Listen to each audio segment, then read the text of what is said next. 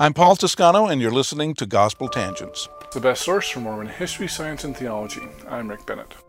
I'm excited to have Paul Toscano on the show. You may know him as he's one of the infamous September 6th that was excommunicated back in 1993. So we'll talk a little bit about that, but we're going to get more into temple symbolism and scriptural symbolism. So you won't want to miss this episode. Check it out. Welcome to Gospel Tangents. I'm excited to have an amazing guest. Could you go ahead and tell us who you are? I'm Paul Toscano. I'm a bankruptcy lawyer. I've been in the bankruptcy law stuff for a long time, but I'm probably better known for being one of the September 6. Oh, yeah. I was excommunicated with the other five. They called us intellectuals. I'm not sure that applies to me, but that was in 1993, in September of 1993. So it's been a long time. And you're also the husband of one of my two-time guests. Oh, yes. Yes. Who is she? She's a returned interviewee of yours, Margaret Toscano. Yes. With whom I wrote back in 1990, we co-authored Strangers in Paradox, which is an exploration of Mormon theology. And we've been exploring Mormon theology ever since. And I've written a number of books. I mean, if you go to Amazon and put in Paul Toscano, or it'll come up with a page that has the books I've written, and a few novels, and some essays, books of essays about Mormonism, often critical of the leaders of the church. I'm famous for being, I once said to Dallin Oaks in a time I was meeting with him back in 1984. Oh, wow. He was talking to me about the apostleship, and I was talking to him about it. He had just recently been called. And I said, well, I really don't like the fact that you line up in order of seniority to go to the bathroom. I mean, it doesn't make any sense to me. It seems to me the seniority system is a good way to quash the Holy Spirit. And he says, oh, well, I don't know. He says, I said, it's not that I think you're not apostles. I believe you're apostles. It's just that you're the worst apostles in the history of Christianity. Oh, my goodness. Well, he took it very well back then. He was very open to criticism at one time. And I have reasons for saying this. They have, and maybe that's the principal reason I wrote this. I'll hold it up so you can see it. The Serpent and the Dove. I don't know, it's coming through there. Okay, that's good, yeah. I wrote that book as an analysis of the Mormon temple endowment. And I did it because this was back in 2014. Okay, so you were out of the church by then. Oh, for a long time. Yeah. But I was reading on the internet lots of people who just hate the temple ceremony. And I realized as I was reading their complaints about the temple ceremony that they simply don't understand the symbolic nature of the ritual. And they see it as something apart from Christianity. So I wrote The Serpent and the Dove because I've always believed, and believe now, that it's a Christian sacrament, that it was intended to be a Christian sacrament. Now, I'm kind of a Mormon Christian agnostic. That is, I can tell you what I believe the texts mean, and I can tell you what I think the endowment means. I'm not here to tell you whether or not it's true in the metaphysical sense, but as a literary man, because I got my bachelor's, master's degree in English literature, and then I went to law school. So I've had to learn to do close reading, either of legal materials or back in school and as literature. Really quick, where did you get your BYU. All and JD as well? I got everything at BYU. Oh, wow. Yeah, I wish I'd gone to Princeton or Harvard or Yale. I'm not even sure I could have gotten into those schools. But back in the 60s and early 70s, I think things were far more open at BYU intellectually. And I think I got a decent education. I think it's more related to person's curiosity and their interest than it is in the name that's plastered on the school. Okay. There are many people who've graduated from Yale that they should revoke their diplomas because they're really morons with megaphones. I can see them on the internet. So why did you name it the serpent and the dove? Well, because I use the symbology of Christ as the serpent, the feathered serpent, the serpent on the pole in Moses, and I take it further. I think that he's really the symbol of Christ is the serpent. In the Garden of Eden, the devil shows up using the symbol, the Christ symbol, as a deceptive mechanism, because in the Judeo-Christian literature, the devil is always trying to masquerade as an angel of light or Christ or something he's not in order to deceive. And so, but the serpent is really a Christ symbol, in my view, because it sloughs its skin, which is a resurrection symbol, and it also is death. It's both life and death. The resurrection is symbolized in the sloughing of the skin, which the snake does. But it also, because it has fangs and is poisonous, it brings death.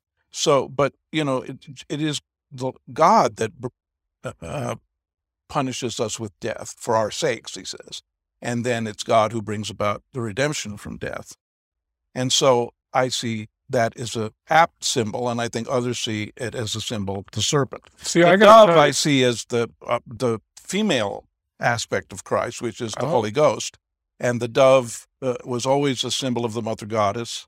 And the dove flying over his baptism saying, "This is my beloved Son." I know we attribute that to the Father, but I suspect not. I suspect that it was the Mother.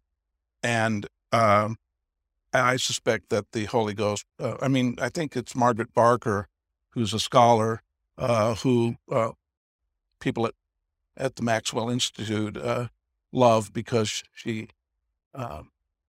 does Old Testament studies and shows that, among other things, that the early Hebrews did worship not only a male but a female aspect of divinity. And I think Daniel Peterson is the one who has tied that worship to Asherah. Right. So I use the symbol of Christ Jesus and Christ Sophia, as I call her, or Jesus and the Holy Spirit, because I think that's what the temple is trying to tell us through symbology, is that this is the mystery of godliness, that the restoration, part of it, that the restoration was meant to reveal to the Latter-day Saints.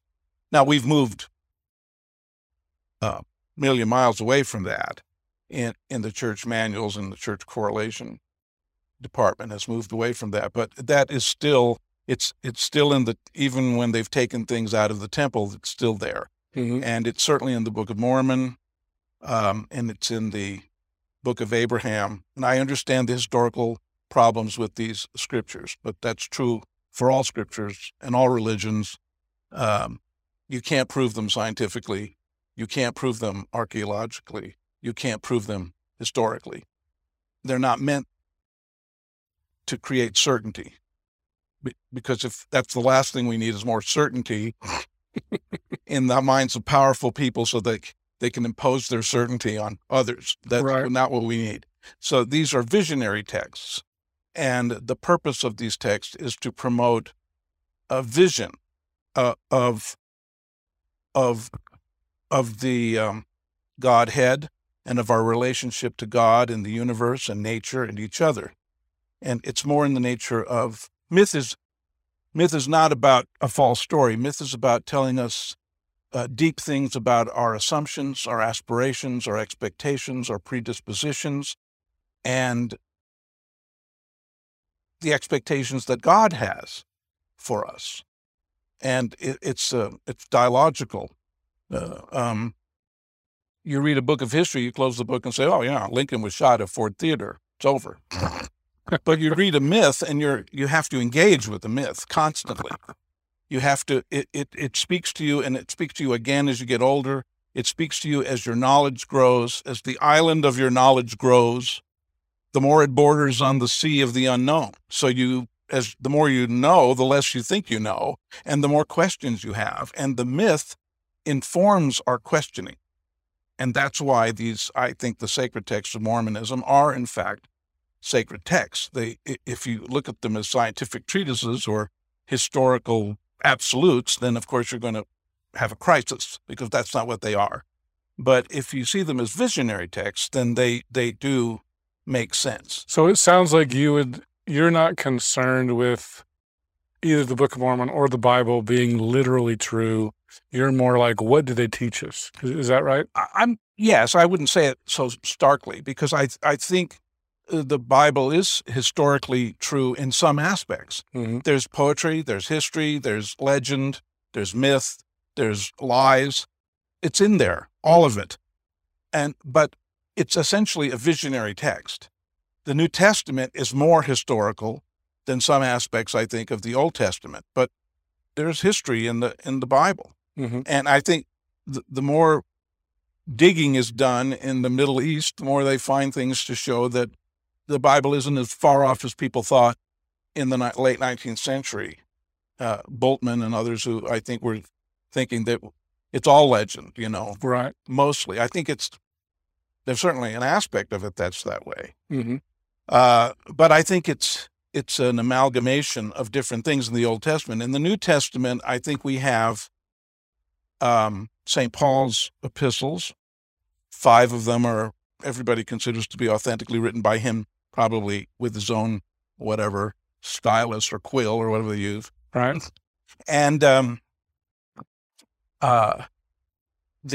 other letters of Paul, possibly written by his disciples, might have been while he was alive. Others, I'm not particularly a scholar of the New Testament, so I could answer that historical question. But I think they tell us things. They're the earliest Christian documents that we have. The Gospels come a little later, Matthew, Mark, and Luke, and John comes, 40 years later, maybe 50. And I think Matthew, Mark, and Luke are trying to tell us, what Jesus did and said. And I think John is a more thoughtful, reflective, takes a little time. Mm-hmm. And I think it's trying to tell us what Jesus meant, and what Jesus not only meant, but meant to us. And so I think it's a different kind of structure as literature. And I think, I think, yes. And the Book of Mormon, it says it's a second witness, and I'm willing to accept it as a second witness in a visionary sense, because you don't get vignettes of Jesus, holding a child or forgiving a woman or talking to another woman at the well and scandalizing his apostles because he's flirting with her at the well and talking about buckets and dippers, which seems to have metaphorical significance. I don't know what they were doing. Either the apostles, they come back and they are scandalized by his talking to this woman, right. Or you have a vignette of him, at the Last Supper. These are all extraordinarily important vignettes. And you have his sermons. There's the Bread of Life sermon. There's the I'm the Light of the World sermon. You've got his excoriating sermon to the Pharisees and scribes in Matthew 23. You have the Sermon on the Mount. But if you look at his sermons, they're really not theological expositions at all. They're not explanations. He's just dropping these bombs of symbolic, poetical statements, paradoxical sometimes. He that loses his life shall find it. That kind of thing. And in his intercessory prayer in John 17, that the glory thou hast given me, I give to them, that they're in me and I in them, and you're in me and you're in them, and we're all one. But what? It's not expository. It's not propositional. Now, St. Paul's letters are much more propositional. He's got Greek training and he's talking to Greek, so he gives expositions of the gospel more. Training in some respects. But not Jesus. Jesus is more like cones, these mystical sayings that you have to think about. Again, it's visionary. You have to engage with them. You just can't read it once and walk away. You have to, what did he mean by that? And how does that fit in this context? It calls you to participate in the religion more. Now, the Book of Mormon and I want to get to that because I think that this is an important part of my ideas, is that the Book of Mormon is more expository. You don't meet Jesus in the Book of Mormon except right in 3rd Nephi, where he comes down and there's an earthquake and what's that all about? And then there are no one-on-one stories. It's all Jesus before everybody. Yes, it's a second witness with Christ, but it's a second witness both in, I think, here's the New Testament and here's the Book of Mormon in the sense of the vignettes of Jesus. But the New Testament doesn't contain a lot of exposition either. St. Paul's expositions are in letters, so you don't really get both sides of the conversation. Sometimes he's addressing, you wonder why he says women should not speak in church. St. Paul. And you think, well, does this mean any church everywhere in Turkey, in Spain, in Rome? Where? I'm sure that the Jewish women that were Jewish Christians weren't going to take that very seriously. I can tell you right that now.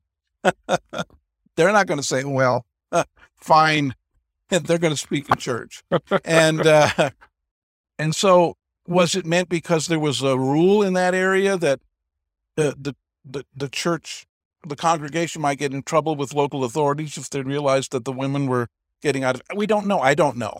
Isn't that one of the letters that's disputed, authorship of Paul? It's possibly. I think you can dispute certain parts of them because we certainly don't have the original manuscripts. People could have doctored them and they could have added other things and they could have interpolated.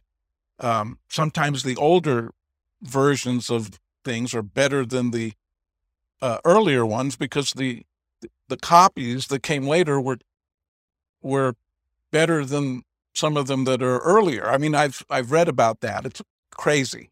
So yeah, we're not going to get, it's always going to be a blurry view. It's always going to have questions of the historical archaeological type. I hope you enjoyed our conversation with Paul Toscano.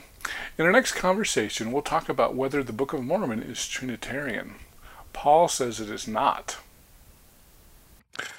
But at any rate, I also know, Don Bradley and Denver Snuffer have recently said, have taken issue with this idea that the Book of Mormon is Trinitarian. And that they say that if you look at the Book of Mormon, there's a lot of Godhead theology, and I believe that's your position as well.